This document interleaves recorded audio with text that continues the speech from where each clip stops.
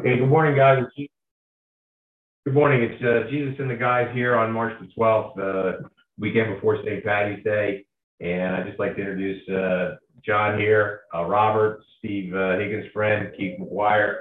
And remotely coming in, we have Tom Burke, who usually sits over there with you. And Robert, you want to say hello to Tom? I don't think Tom. Hey, Tom, good to see you. Hi, Robert. Same here. Thank you. All right, Ben. Okay, so I guess we're just going to start with a prayer and go in and have a scripture reading. And again, this is just for our faith and just a camaraderie here. And how do you describe it, Thomas? Great fellowship with church friends.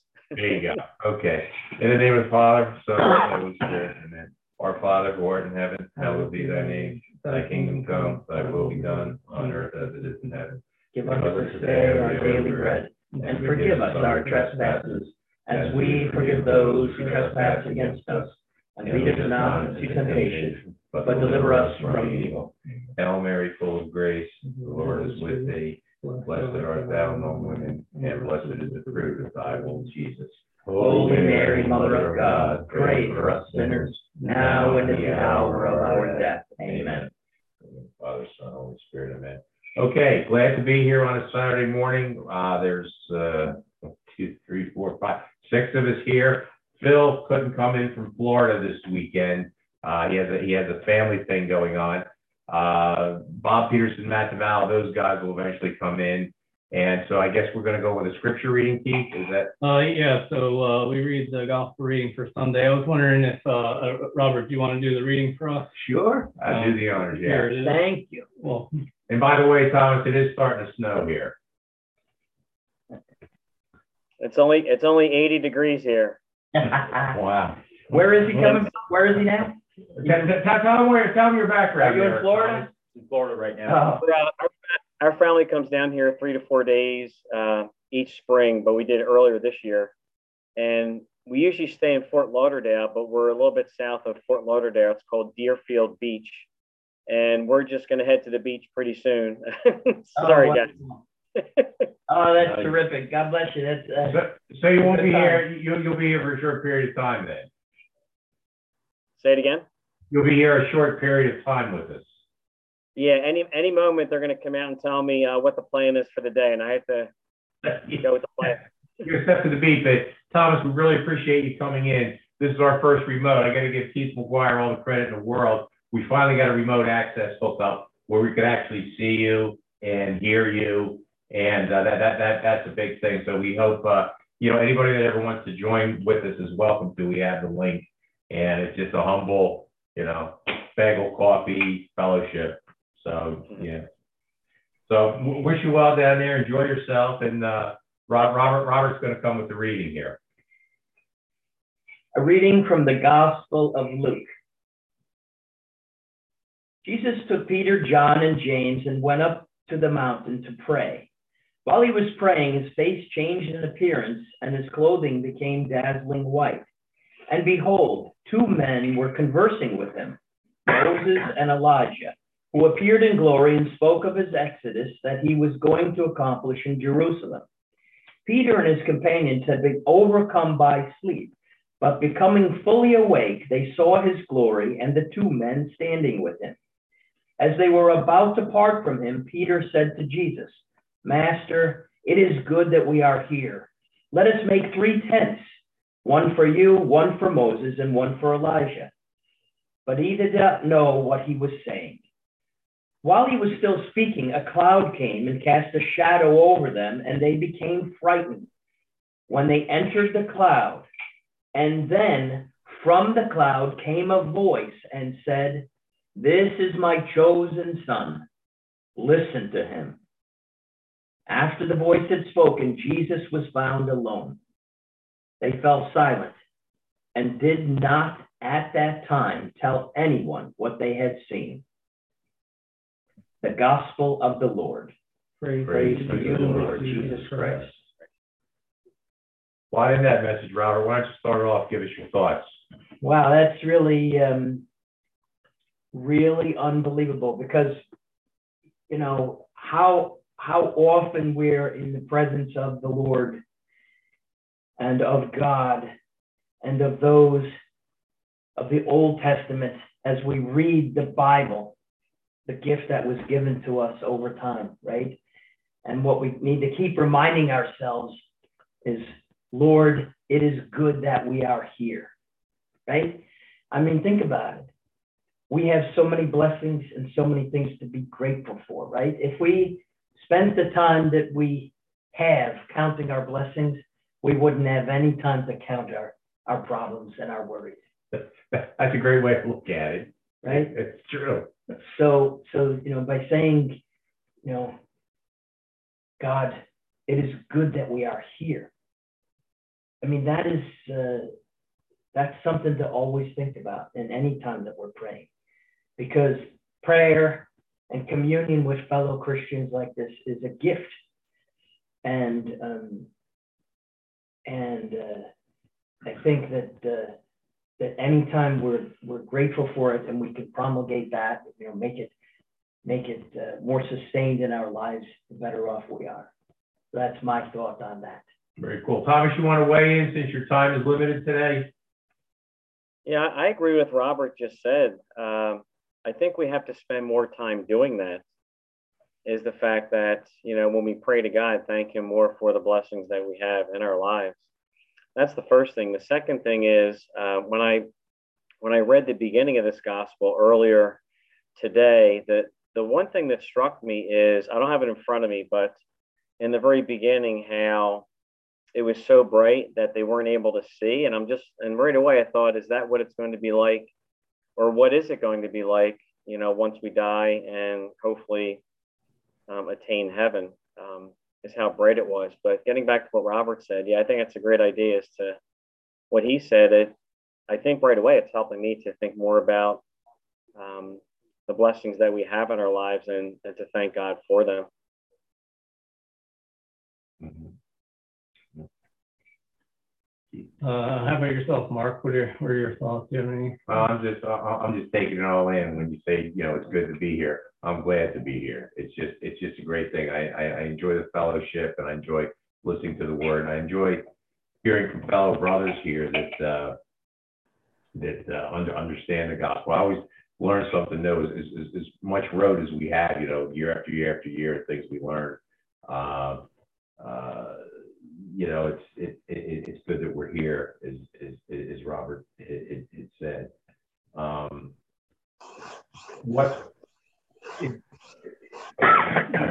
Does anybody know why in the Transfiguration that it was Moses and Elijah that was up there? Was there any special reasons for that? I think probably, we talked about this before of Moses representing the law and Elijah representing the prophets, and that, Jesus came to fulfill the law and the prophets. Okay. But the thing that sticks out to me was that, one of those, I think the only other instance where you have, the Father, the Son, and the Holy Spirit kind of together is at the baptism of Jesus, when you hear the voice of the Father saying something similar, that this is my beloved Son with whom I am well pleased. And then here, you hear the Father say, and I guess the cloud is supposed to kind of represent the Holy Spirit, but you hear the Father say, this is my chosen Son, listen to him. And it's not part of this gospel reading, but then right before this happens, the thing that Jesus says, which I feel like is one of the things that is supposed to be referenced in the listen to him part, is so right before there it says, the Son of Man, Jesus says, the Son of Man must endure great suffering, be rejected by the elders, the chief priests, and the scribes, and be put to death, and on the third day be raised. Then he said to all who were with him, anyone who wishes to follow me must deny himself, take up his cross daily, and follow me. For whoever wishes to save his life will lose it, but whoever loses his life for my sake will save it.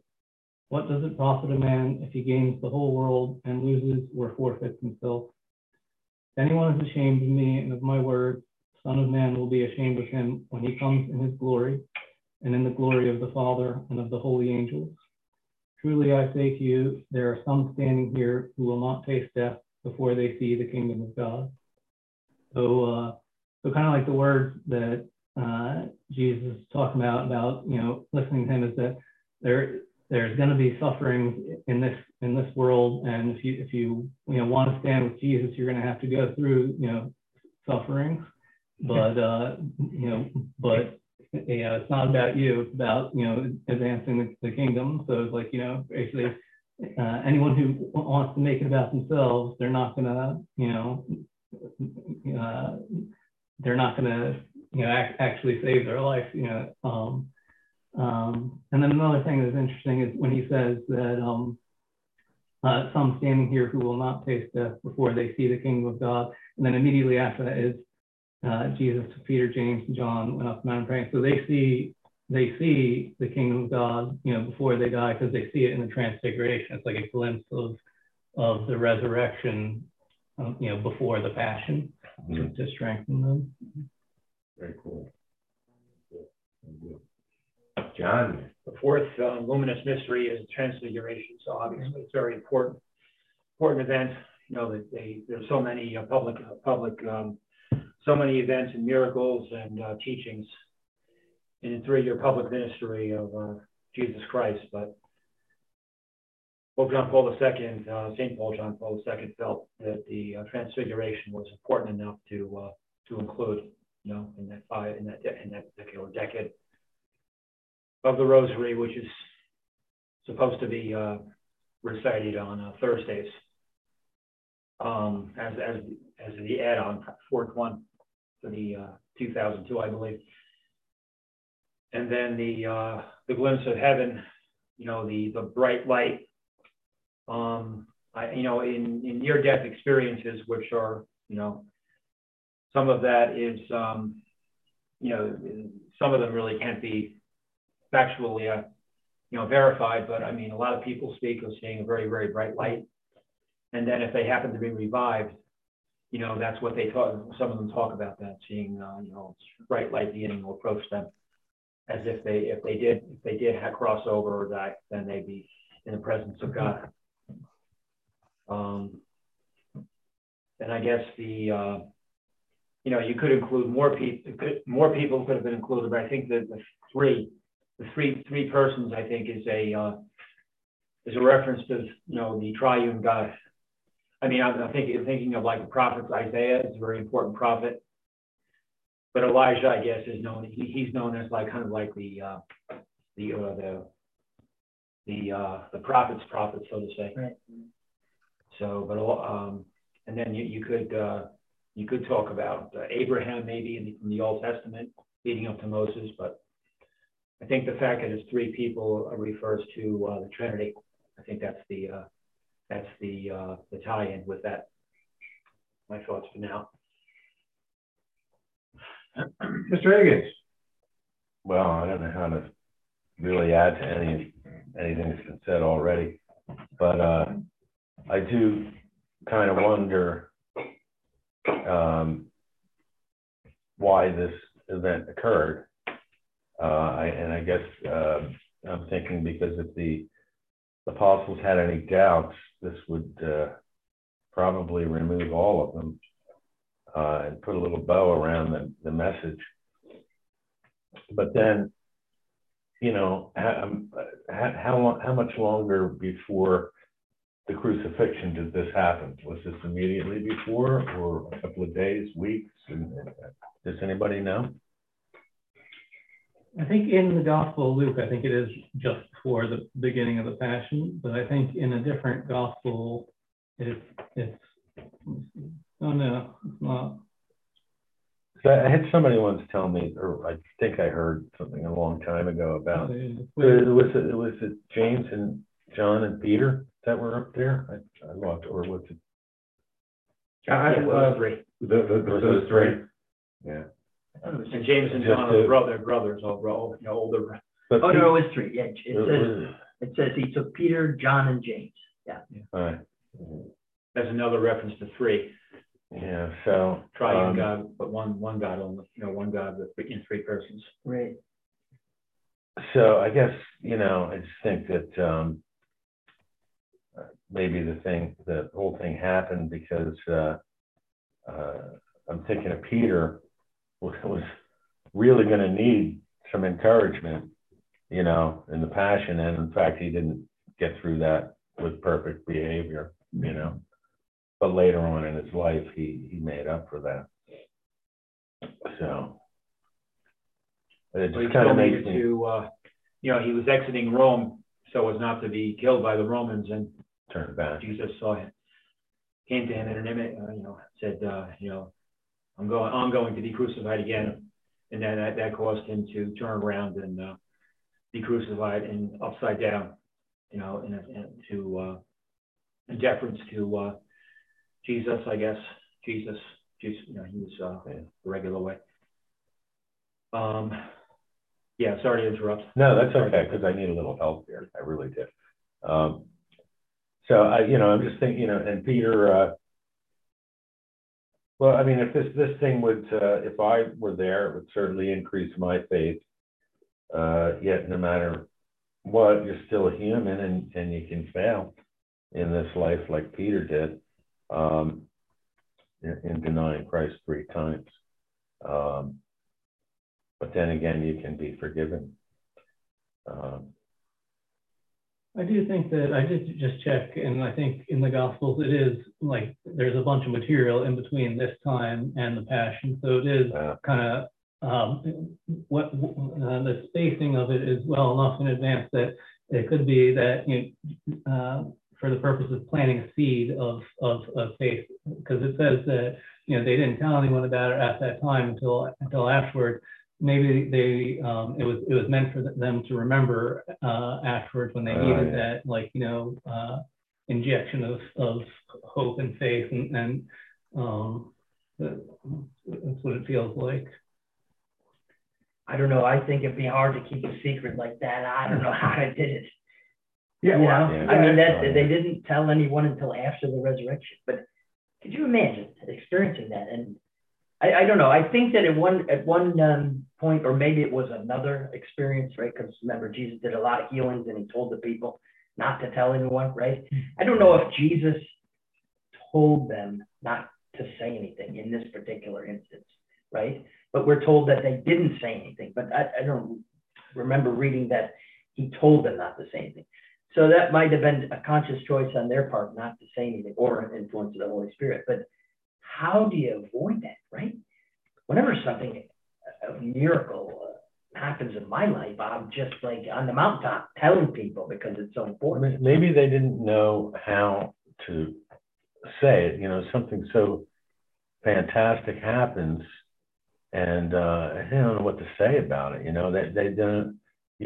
Well, in the Gospel of Mark, it does say that Jesus ordered them to tell them what they had seen until the Son of Man had risen from the dead. Okay. Plus, if you do go around saying that, people are going to think you're crazy.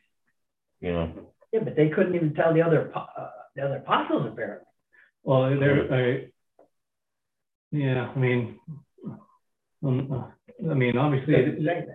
obviously they said that Jesus ordered them not to tell anyone, but like you were saying, in times when he heals people and says, not to say anything, and they do anyway. Yeah, that's right. Yeah, they did. Yeah, they did. Yeah. So, yeah. I guess Peter was the one who said that, identified who gave the best definition for who Jesus Christ was when he, who do people say that I am? And Peter responded in the right way, in the correct way. And I don't have the exact quotes. I don't want to misquote. But so he was very, so Jesus attributed knowledge to the Holy Spirit coming into him and enlightening him. But Peter is portrayed, I think in historical literature, and also in the TV programs, this recent one, The Chosen, as being very, wearing his heart on his sleeve, being very very evocative and wanting to express his opinions and just sort of having instinctual knowledge of you know, what things are. So I would say that you know, that Peter just had, you know, and it's almost like there's a hierarchy of the apostles. It's kind of, to me, it's a little bit antithetical, but you know, Peter and then James and John seem to be kind of like the part of the upper hierarchy. So, and then, you know, the other 9. And then, of course, you have Judas, who was thinking all along that Jesus would eventually, you know, become a revolutionary and authorize everybody to take up arms and drive the Romans out. And when that didn't happen, that led to one of the reasons that led to the betrayal, you know, for on Holy Thursday after Good Friday. So, it's just part of the human factor. You know, Jesus was human at that time, and it just mean godlike, and then everybody else, he was dealing with human beings who were imperfect and had a lot of good points, but also a lot of flaws too. I do think that Peter is wearing his heart on his sleeve here when he says that thing about you know, it is good to be here. You know, it's like he's not shy at all. He's just, like whatever he's thinking, he'll say. Well, maybe this is also just a revelation or a validation that Christ is both human and divine. Yeah, another thing is with his clothes and appearance being dazzling white, I think there's, you know, at the resurrection, the description of some of the angels are like that. So it's like, and Jesus also says that, you know, when questioned about the resurrection, he says that, you know, you'll be like the angels. And so it's like, you know, in some way that like, it's mysterious. I don't really know, but it's like a glimpse of his glorified body, and supposedly that's what, like, I don't know, like angelic. Yeah, you're looking at a glimpse of heaven, of you know, and that's when God came down and said, "This is my son, listen to him." Isn't that, I got the right one? Mm-hmm. So think about that. Here they have Jesus with them, but you know, he talks about the resurrection. You'll be with me with God, and there it is. And you hear God, and there's Elijah, and there's Moses. Could you imagine it if you see your family and friends and all those that have passed on? Because that's a glimpse of heaven, and they were privileged to experience that. Yeah, but also it's like, so that's the good news. And then it's like the bad news part is he says, listen to him. He just, you know, it's like you got to go. You do have to go through, you know, suffering and I think of like with Moses and Elijah. You know, Moses was a reluctant leader and he had to deal with his people being rebellious and stuff. Yeah. And leading them through that. And with Elijah and, you know, prophets in general, you know, they have to risk their lives. They have to, you know, speak out, you know, and, you know, just, you know, have total trust in God throughout the, you know, through thick and thin, through whatever happens. Yeah. And Moses was the one who, too, through the burning bush, actually got to converse with God. I mean, you know, it's just hitting you right now how few, you know, you have all these passages in the Bible and everything else, but there's God, and he's with Moses, and now he's with Peter, James, and John, and he sees Elijah in that. And I do wonder what they're like, you know, so obviously, you know, Moses and Elijah had a relationship with God, and Jesus is God. And so like, what is their relation? Like, how do they, I wonder if it's like when Moses, like, you know, did Moses know Jesus, you know, at his time, like as the son or anything like that? Or like, I'm curious what, I don't know, I've heard people talk about instances in the Old Testament that point towards, you know, the idea of the Trinity. And like even in the New Testament, technically that word, the Trinity, is not there. But like, I'm curious if, you know, I don't know, what are your guys' thoughts on that? Well, correct me if I'm wrong, But Moses and Elijah were the only people that ever talked to God directly, aside from Jesus. Okay, yeah, like, because Moses would see him, and then his face would like be shiny and stuff like that. Right. And I don't know. or no, and Abraham would be another one. Abraham. Yeah, and I think Jonah also, Jonah didn't want to go to Nineveh. Well, And there was a conversation, some sort of a conversation between him and God. Yeah, but like physically seeing is, and also I think there's that tradition that Israel, Jacob got his name from wrestling with the angel of the Lord. And that's another thing is like, is the angel of the Lord, like, is that, I don't know. I'm not sure if people, when they say when you read that they saw God, like the only one that I can say, specifically that makes sense for is Moses, because of the I guess of the tabernacle, and he went up to the mountain and because after seeing God, his face was like radiant and he had to like cover his face and stuff like that. But I'm not sure if Elijah like physically saw God. Thomas, what do you think there, bud? It's kind of quiet. I'm just taking everything in, what everybody's saying. That's that 80-degree weather down there. Nice.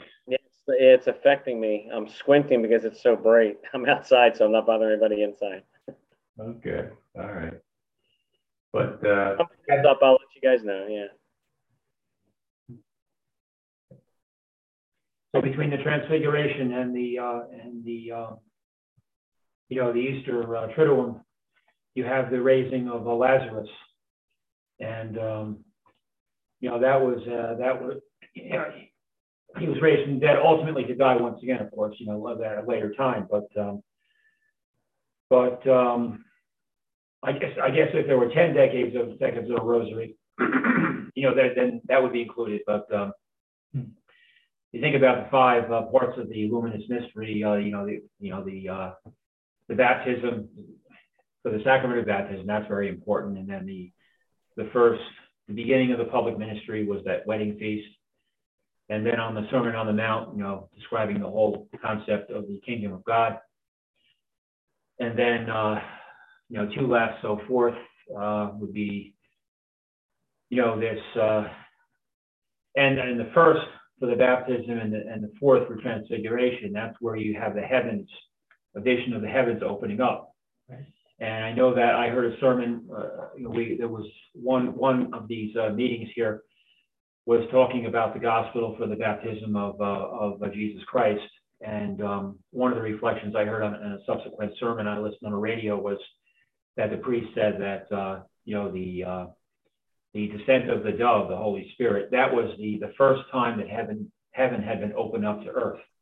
That was the first it was the first time that the heavens were opened up and the possibility of something greater than this life on earth was manifested. And then you have in the 4th decade of the Rosary, the Transfiguration, again, you have the opening up of heaven and the vision of God. So, and then a 3rd time would be, when Jesus expired, then you had the ripping of the veil, the big storm, and you had the threatening, the showing, I guess, the anger of God the Father about what the humans had done to his beloved Son. So, and then I guess throughout the Old Testament, there are probably other examples. No, but I don't know. Right. The Ascension. Yeah. Right.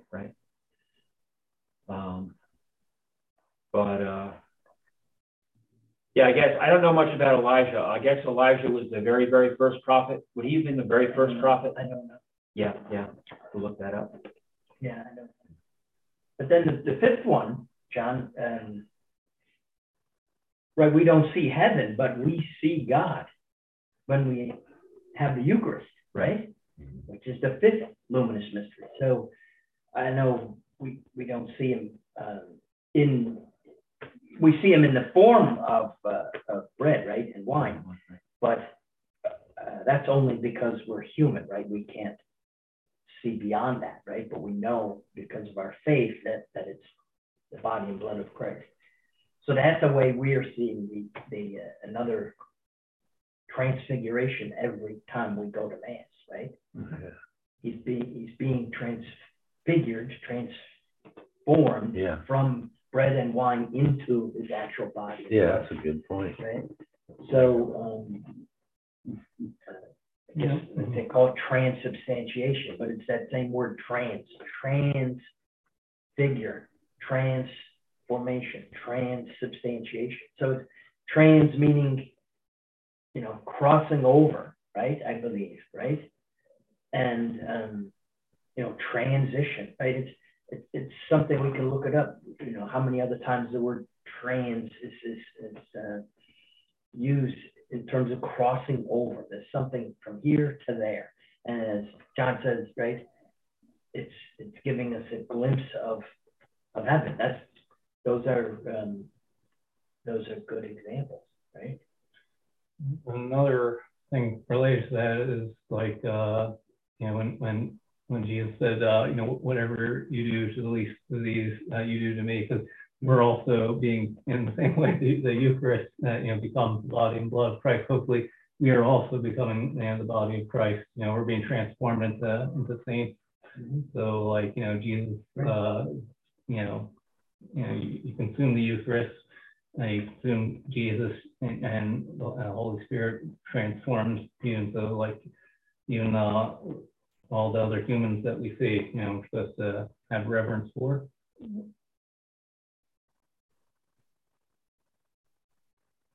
Yeah. Yeah, I think in this current war, which of course should never have happened to begin with, you have a lot of, you know, an important factor is the Ukrainian Orthodox Church and the faith of their priests and bishops. You know, they're being very, you know, they're also being very strong. In addition to the Zelensky, the leader, you know, has been transformational in terms of leading the country, defending their country. But the religious leaders on the Ukrainian Orthodox side, and then I'm sure, all of the Russian Orthodox Church leaders they're not happy about this either. No one's happy about this, unless you're a maniac like Putin is.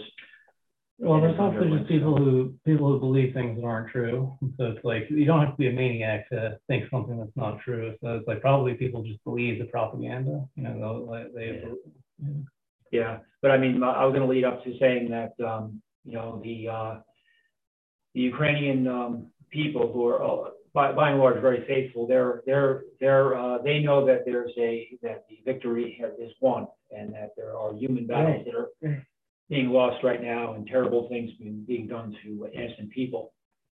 But ultimately, all of those innocent people will be, you know, will make it up to heaven and have everlasting life, even though their life may have been deprived as a result of this action.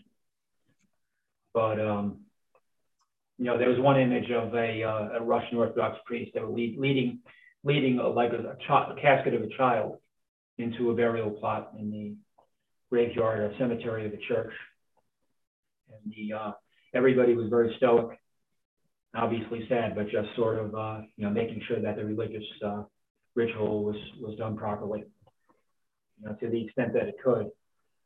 And so you know, the image of the transfiguration, I'm sure for faithful Ukrainians, faithful Russians too, who are protesting the war, that's something that that's in the center, in front of their mind, going through this time right now. I don't want to change the subject from the reading, right? But following up with what John said, right? But think of it this way. With God, all things are possible. And we know that even in the book of Revelation and in various apparitions of Mary, that before the end times, Russia will be converted, right? So God can take this bad thing and make it into a good thing. John just talked about how religious and faithful Ukraine is, right? maybe it's God's will to make Ukraine part of Russia in order to convert Russia. I mean, that is a possibility that we can't deny, right? Yeah. Because the people of the Ukraine are so faithful, right? And then you have people within Russia who are faithful. Well, maybe this is God's design to maybe make the connection work, and he will be transfigured before the people of Russia and Putin, right? That's an I mean, interesting thought. it could happen, never thought of right? that. That's very interesting. You never, you look for the silver lining. It's like, yeah, the tremendous faith of Ukraine. There's a faith in Russia, but you have a lot of strife there too, and naturally there's going to be a goodness from Ukraine that is coming to Russia, even though Russia's the aggressor and doing terrible, horrible things. And that's just the leadership, Right, and it's just the leadership, and they reiterated about that. It's like, don't blame the Russian people. It's right. It's the power. But think about what could happen, right? Let's say they take over Russia, take over Ukraine, right? The faithful people, right? And then something happens to Putin, right? So he's out of the picture somehow. That opens the door then for, the Christianization of Russia, let's say, if you've taken away the evil one from Russia, I guess, right? I mean, it still is a Marxist country, right? It's still a socialist country, but maybe you have a better chance of influence. So you'll have a very, very positive influence. Right? So, I mean, whatever, right? We have to be optimistic as a people that believe in God, right? In Christ. So, that's a very positive take. And the Russians and the Ukrainians are very close. Their languages are very similar, and their ancestry is very similar. right. The Vikings coming down the Volga. But Ukraine used to be part of Russia, right? So, Well, it's part of the Soviet it was Union. part of the whole, yeah, it was I part of think the it whole. was part of the Tsarist Empire before Yeah. that. But over the last 1,000 years, this. Right, yeah, it's back and It's forth, yeah, back back and and forth, forth, yeah. right. But I don't know, just something to think about, right? There's how many things in the Bible have at the time seemed like really bad things, Yeah. right? The exile of the Jews to Egypt, right? Etc. Yeah. But if we didn't have that kind of stuff, we wouldn't be where we are today, right? Yeah, the one that I feel like is most similar is when Joseph's brothers sell him into slavery, and Right. and then Oh, that's right. That's very good. Yeah, that's Yeah. excellent. That's fantastic, right? You know that story. Well, tell us what that Oh, story yeah. is. I mean, that's Joseph's brothers jealous of him, and they sell him into slavery and tell their dad that he died. Then later he becomes, like Pharaoh's right-hand man and saves a whole bunch of people from starvation. So like when you were mentioning that kind of like long-term plan about the Ukraine, I was like, yeah, but actually, I feel like God frequently will do things like that, like use something bad and then turn it into something good, but on like a different time scale than you humans think. Yeah, yeah. oh, totally different Yeah. time scale. I mean, we're so impatient as humans, right? I mean, in any regard, right? So like we always talk about being pro-life and abortion and everything, but I mean, it's only been around since what, 73, right? Right. Which is a long time for us, right? Because it's the majority of our lives. But from a grand scale, it's not a very long time. So the world has definitely been subjected to evils for that long of a period of time, and then has been changed over, right? Because in God's eyes, it's, there is no concept of time, right? So it's always worse when we're thinking about it, right? Just like World War II, when is this going to end? Or something like that. The Irish potato famine, topical for this week, right? When is it going to end? How do you escape it, right? So I guess we I often think, like, when are we going to have another transfiguration? I mean, when are we going to have another apparition of Mary, right? Because we're so thick-headed, right? Yeah. That we need things like that, you know, because faith is not enough. Even though God says to us, you know, blessed are those who believe and have not seen, right? But wouldn't it be so much easier if, right? I mean, she did it at Fatima, right? You remember at Fatima, she made the sun dance and everything like that. And people who went to Fatima, who were atheists and agnostics, who happened to be reporters or whatever, right? They were there, and they're like, we're just going because nonsense. So we don't believe. We never believe. They're mocking it, right? Yeah. We're going to write how bad this is going to be. And they ended up being converted, right? Yeah. They converted to Christianity. So it's like, because they were like, this is real, right? That's what I wish we would have something like that when we're in the depths of our despair. Yeah, well, I feel like I've heard people talk about this on the radio, and even though I guess it's still, I think that Fatima and everything after the gospel is just considered private revelation. That the gospel itself is the sign that we're supposed to, that's supposed to get us through those times. But I've also heard people say that like if your spouse passes away or something like that, some people will have like dreams where where their spouse talks to them and stuff like that, but some people don't, and they were saying that related to the private revelation thing is that God knows what everyone kind of like needs and stuff, and He'll give you the grace necessary, and maybe some people need that type of transfiguration type moment more than others. That reminds me Definitely. of Right. what you're saying reminds me of something that always jumped out at me, the story of Fatima, because I think it was Lucille. Was it Lucille? Lucia. Well, she was the nun that made it all the way up to the late 90s, I believe, or even 100. Yeah. She's the one that, in one of the it wasn't the first, second, maybe the one in the middle. She was, everybody in the village, people were asking for prayers for, my daughter's got leukemia, and asking for miracles, right? And then so the children were asking Our Lady, is so-and-so going to be healed? Is this one going to heaven? Is this one now in purgatory or in heaven? And are you going to heal these people?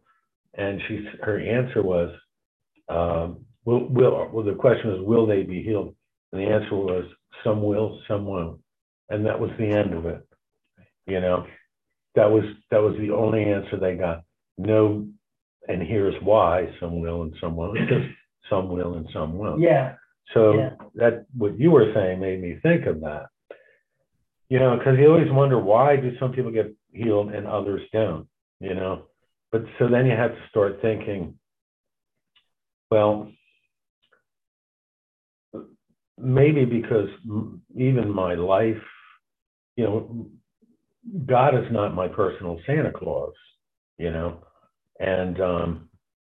it's all about His will, not mine, and maybe you're right. Some people just really got to see it once in a while, or He knows what you need. What's going to help this person? If I heal this person, will it save them? Will it get them into heaven? That's the real question,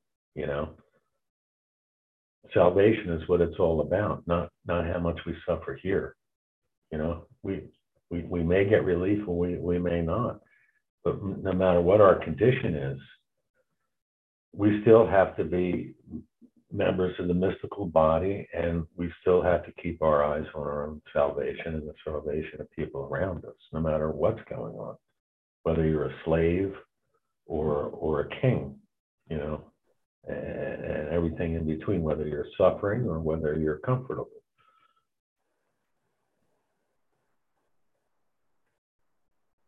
I don't know how successful Elijah was in converting. I think he was a prophet that took place was before the Babylonian exile and what the Assyrians did. So he tried to preach, but I think ultimately on a human level, he wasn't quite as successful as he, again, God's will be done. It was all in the plan of salvation history. And then, one thing I recall about Moses is that he struck the rock twice. He was supposed to only strike it once, but he thought that to draw water on the verge of them entering the Holy Land, because he struck it twice because he just couldn't believe that God would put up with any more of the unfaithfulness of the Israelites. So he struck it once, and then before the water gushed forth, he struck it a second time. And then, in the children's picture Bible, the account that I'm reading, that I read a long time ago, a couple of times, he was not permitted to enter the Holy Land. He got them to the verge because of that one act of unfaithfulness. He didn't have faith in God enough to think that just one strike would be enough. And he was told that. God spoke to him and said, "You will not, because of you didn't believe in me, you will not be permitted to enter." And then his brother, Aaron, he was the one who led them in ultimately. But, based on the transfiguration and a whole host of other visions, he did make it to, his soul is up in heaven. Yeah. Because of, that's a good point. Because he was, ultimately he was, I'm not sure if it's written about in the Old Testament, but he was forgiven. Yeah. And he had done a lot of good things. But, his whole notion was, I just can't believe that God's going to, give them another break. And he did, because they did enter the Holy Land. So you have Moses there, imperfect. Elijah, he's kind of imperfect. I mean, he was on the chariot of fire, but I mean, he was human, so he made mistakes. He was a sinner probably. And then you have Jesus, who was sinless, but endured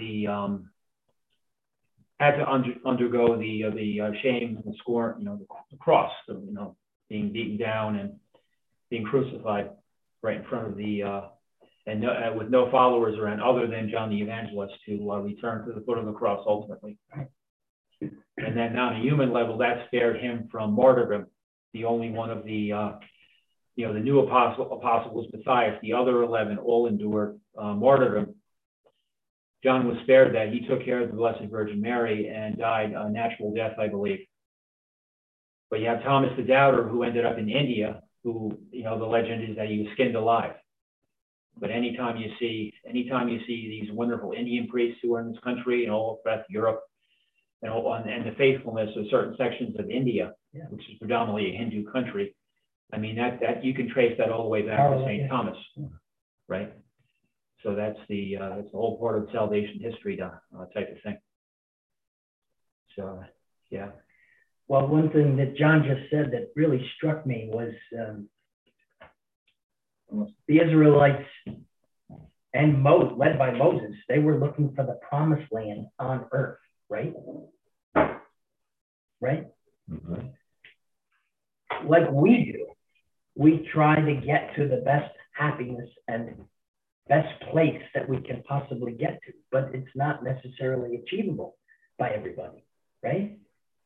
There's a lot of despair, a lot of hopelessness, there's a lot of misfortune, right? People have their own stories that prevent them from getting to a place of peace or comfort or tranquility or promised land of milk and honey on this earth.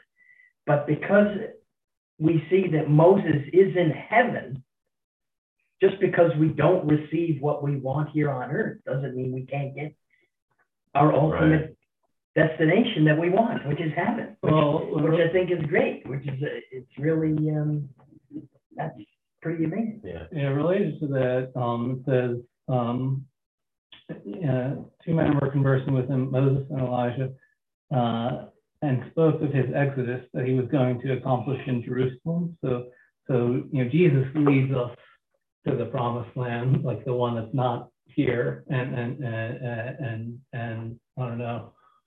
So yeah, it's like we can't do it on our own, and Jesus accomplished the Exodus on the cross in Calvary. Yeah. Right, but what I think he's getting at though is that the promised land is not here. Yeah. It's there, right? Mm-hmm. That's what we're, that's it. Salvation. Yeah. And also, like, when we receive the Eucharist and we say, behold the Lamb of God, that's like, the Passover Lamb. We're getting out of Egypt. Yeah. Right. Tom, got anything?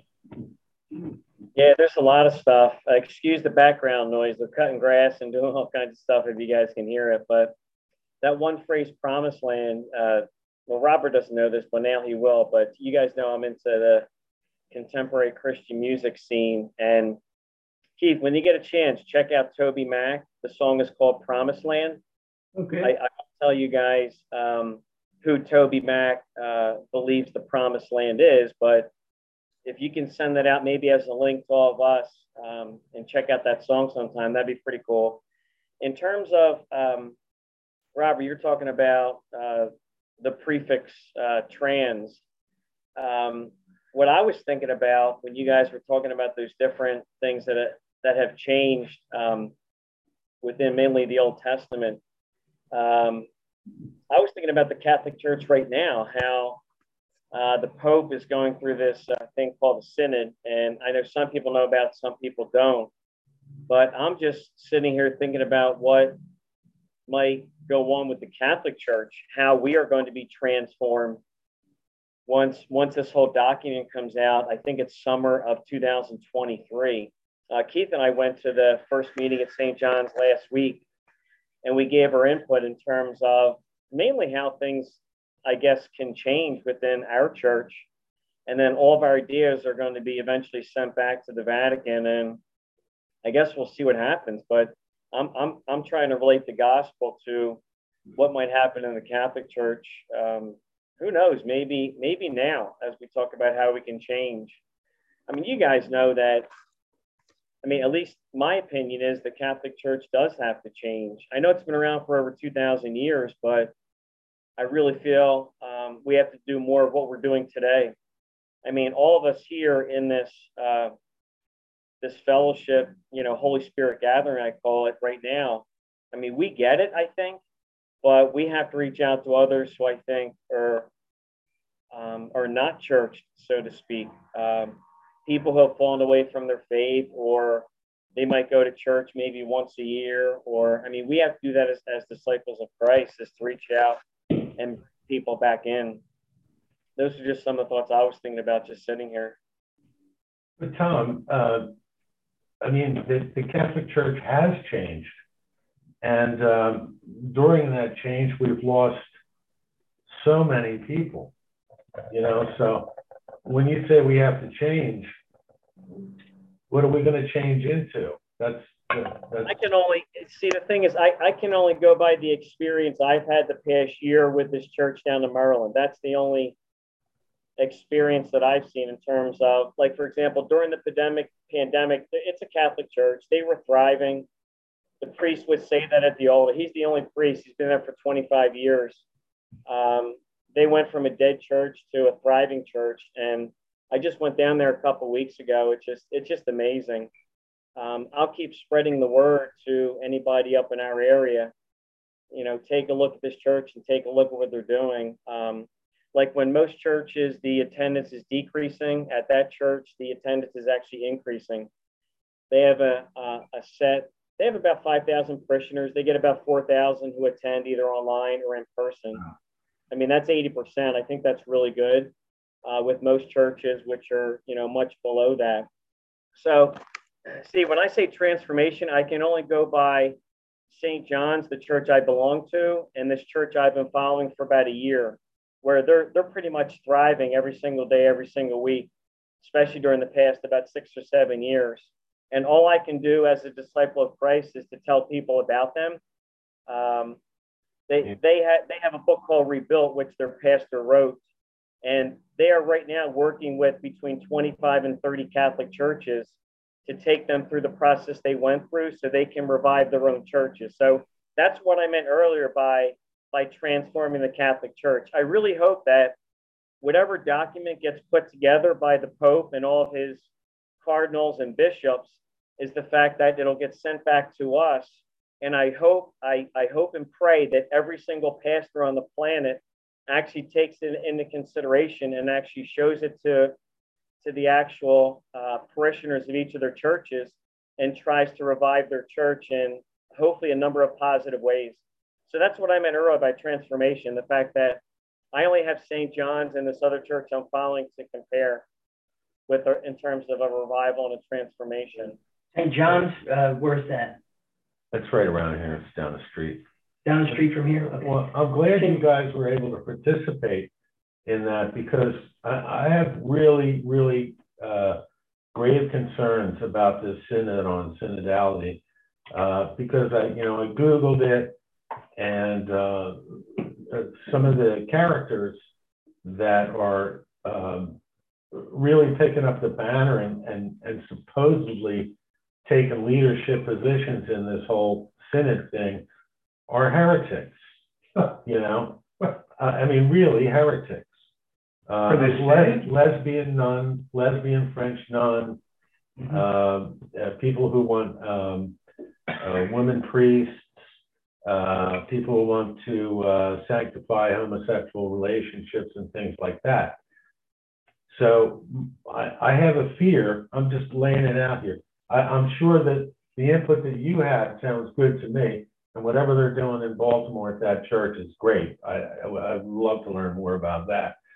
But my concern is that, our Pope Francis is not one for clarity, okay? And I don't know what the heck he believes, but I have a feeling that there are some in the hierarchy that are just setting up a fait accompli about female priests, female deacons, the feminization of the church, and the march away from tradition and the sacraments, so that they can say that, well, look, this is what the people want, so this is how we have to change. And I think that I'm worried about the direction that change will make. If the direction is the way the church in Baltimore is going, and evangelization, bringing people closer to Christ, I'm all for it. But I have a feeling certain other characters are taking over this synod on synodality, and I don't think the outcome looks very promising from that point of view. I've been pretty anxious about this whole thing based on what I'm reading. Well, we don't know why this church in Baltimore, or in Maryland, I don't know if it's Baltimore, Suburban. we don't know why it's increasing. We're not. Yeah, I'd like to know why. John, send us a link or whatever, or just tell us the name of the thing, or text it to us, whatever, so we can look it up. Because I don't know why it's growing so much. Maybe they are growing because they are progressive. I don't have any idea. Do you want to give us your email address? Because we could. Well, Steve has it? Steve can give it to you. Yeah. Yeah. Okay. So Sorry. We have your email address, Steve. Yeah. So. Steve can give it to you, but you don't know, right? You don't know. Maybe that's why it's growing, is because they're opening it up to all these other people. I have no idea. Could that be why, Tom? Is it because it's progressive, like liberal? No, it's not. It's the same as us, except they do contemporary Christian music. They have small groups. They have between 100 and 150 small groups, just like we're doing right now in a small group. They have what's called a message series. So the priest does a message series, and then up on the screen on the altar, he has the entire gospel, which he goes over word for word again, and he relates it to the message series. And their whole goal is to reach the young church, which they've been doing for the past 7, 8, 9 years. They literally go out and they want to get people to go back to church. Those are the biggest things. They're very welcoming. When Barb and I went down there a few weeks ago, it's kind of neat to get, not that we wanted a gift after Mass, but they gave us a gift of different things, a book, a coffee mug. I even have a sticker on the back of my car. I stuck it on there when they sent it to me just over a year ago. They're very inviting. They're very welcoming. People actually, whatever church you guys belong to, Like, do people stay after Mass is finished, or do they just go home? At this church, everybody stays, coffee, donuts, every single Mass, every single Sunday. So that's briefly what they do. Yeah, so it sounds like a Protestant church to me, because that's what Protestant, I mean, when I think of Protestant churches, I think, listen, brother, I love contemporary Christian music. I go to, Casting Crowns concerts and everything else, right? So I love it. But the Catholic Church in its simplest form is people are not there to be entertained, right? With coffee and donuts and gifts and mugs and music that is plentiful and contemporary, right? I mean, I see benefits of it, but we're there for the sacraments. We're there to hear and be educated upon the Word of God. And not that this guy isn't doing it, right? Because you said he goes through word for word. Yeah. But we're there for the Eucharist, right? We're there to see the body and blood of Christ be transformed from bread and wine. So and everything, Robert, everything you just said is exactly what they do. They do the last part of what you just said. That they do all that. I should hope. I mean, that's what defines us as a Catholic church, as opposed to a Protestant church, right? Well, maybe they don't have that. Maybe the good thing is that, you have a church, a Catholic church, and you make it the center of your culture. And we have a little microcosm of a culture there in that church, so that all our socializing and such happens around the nucleus of the church and the faith, much like it operated, 100 years ago, when you had, men would join fraternal organizations like the Knights of Columbus, St. Francis de Sales, or St. Francis de Paul Society and the Holy Name Society and things like that. In those days, people were attracted to the nucleus of the church in that fashion. I'm sorry to interrupt, but not just in those days, 100 years ago. 1,000 years ago, when you were building a new community in Europe, right? A town, let's say. The first thing to ever go up was the church, right? Yeah. And then the church was in the center of that town, and everything was built around it.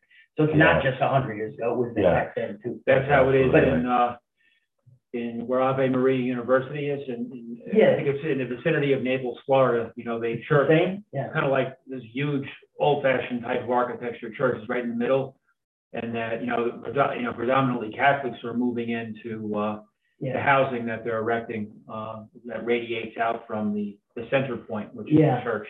I'm not saying, Tom, that what you're doing is not bad, right? It's great. And what they're doing down in Baltimore is great, right? Yeah.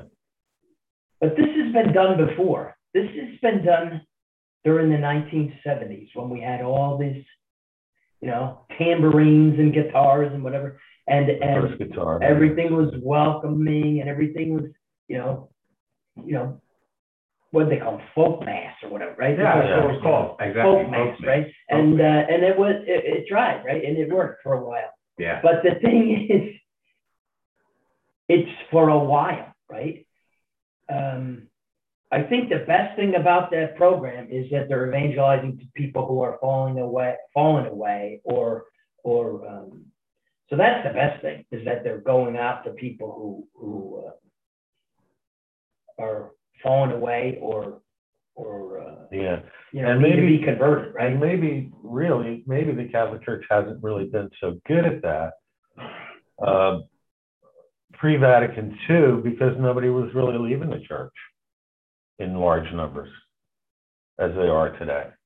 I mean, I look at my kids, right? I'm trying to grab them by the collar and bring them back, Right. And it's like, and it's tireless, because you're always fighting against. Yeah, I mean, there's so many books and resources. You have to, if you're a responsible or semi-responsible adult, you have all of these books and videotapes and audio tapes, and you can listen to Catholic radio. and you can realize that, there's so much out there, and if you educate yourself, then the natural conclusion is that you ought to be as faithful as you can. And you're going to make mistakes. You're going to fall away. But if, one thing about the Catholic Church is the fact that there's a mass every day, you can live your faith every single day, theoretically speaking. And there are different saints you can read about and different devotionals and all sorts of, the Rosary has the 4 themes, 3 for 2 days, and then the luminous mysteries, as we referenced before. And then just being able to, you live your faith. There's a saint of the day, and there's all this. If you spend an hour or two on that, plan your day around that, as opposed to, getting distracted by the many addictions in society, then you can keep on the straight and narrow. Again, you're going to fall away sometimes. Nobody's perfect, but that's the one thing. Being able to, that is a good practice, and especially that's emphasized in Advent and Lent. There seems to be an idea in our culture to look at religion and say, well, how's that going to make me happy? Okay, and that's not what that's not what it's trying to do. That's not a reason for becoming a Christian. I see an awful lot of people these days that are, and I've met one recently, a Christian, which means not Catholic, and putting out this I love Jesus, and that's why I'm so happy vibe, which I don't understand, because that's definitely not going to last, because you have people going in thinking this is going to make me happy, and then that's just not going to last over time, and it's going to be like a receding tsunami. After it hits the shore, it's just going to all wash out the sea and take everything with it. Tom, I want to make one observation about contemporary Christian music. Never will you hear a song about Mary or about saints, which is 2 things that we the communion of saints and Mary as being the 4th part of the Trinity, really, right? You'll never hear that. There was one song that was made by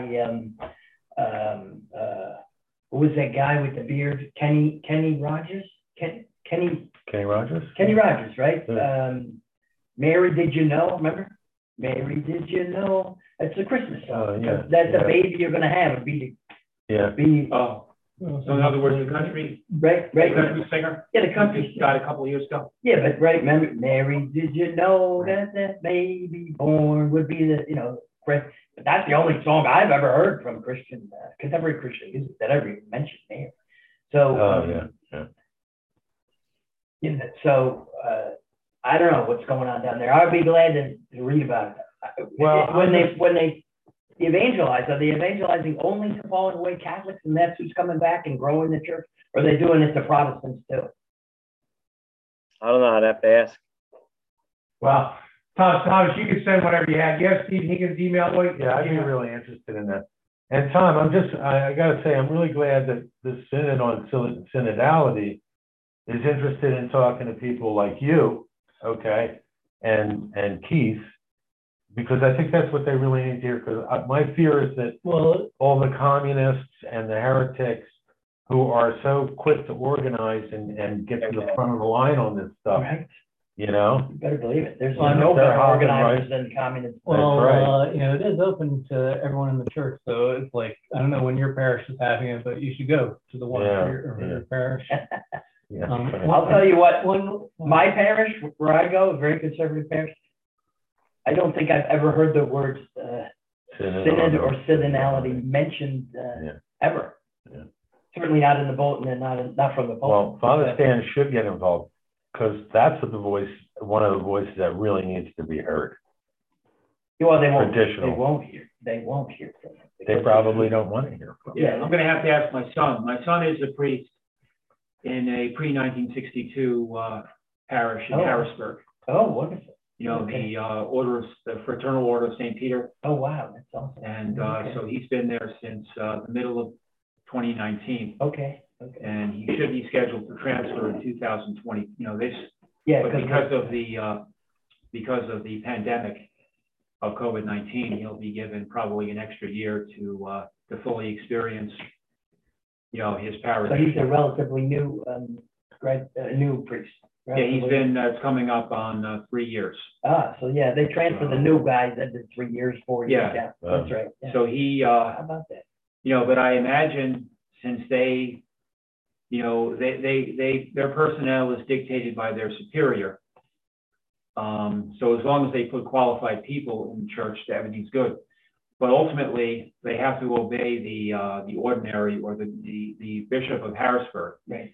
You know, so if my son is asked to go to a regular parish in Camp Hill or over in Mechanicsburg to help hear confessions, you know, Yeah. for personnel, you know, during Advent and during, you know, Lent, you know, he's going to try to accommodate that request, and then do hospital visitations where he's needed. But they're, you know, they're amongst their parishioners, other than those who are homebound or have things come up on a given Sunday, you know, their membership is, in terms of attending church on Sundays, is 100%, because, you know, they're going that Orthodox route, and the Mass is spoken in Latin, and he's facing the tabernacle, Right, you know, right. and so on and so forth. And even when he married my youngest son down in church in Nashville, Tennessee, you know, going back to June, you know, he took care of the wedding ceremony. Was done first. Done first for what, 15 or 20 minutes, and then the holy sacrifice of the Mass, which honors, you know, the sacrifice, Jesus Christ. That's the focal point in any kind of religious type, you know. Sorry, I also have to head out in a little bit. Is it all right if we end the podcast? Yeah, we're gonna end the podcast. Unfortunately, Tom You guys left. can still hang out and talk. You're welcome to stay here, sip coffee, drink, have bagels, blueberry pie, whatever, and carry on. I know Steve likes to hang out. Okay. I'd like to talk to you guys after. And, Yeah, let's complete it. So let's just finish up the official part of the of the week. Okay. Let's just say, John, lead us in a prayer of what you'd like. Well, just, you know, I hope everybody has a good weekend and good Lent. And we want to go around here and offer a brief. Yeah. Okay. Okay. And I just want to pray for, you know, peace sooner rather than later in Ukraine, for the end of hostilities and the end of destruction and loss of life.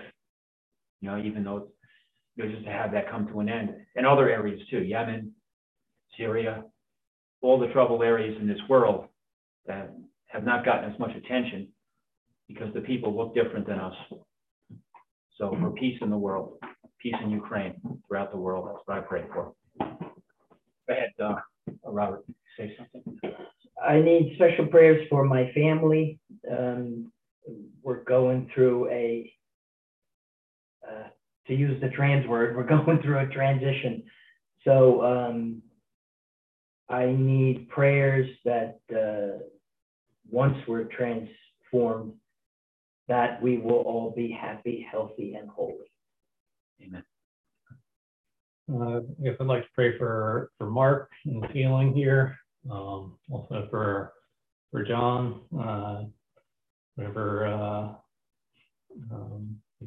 you know, I guess have a more stable and better housing situation.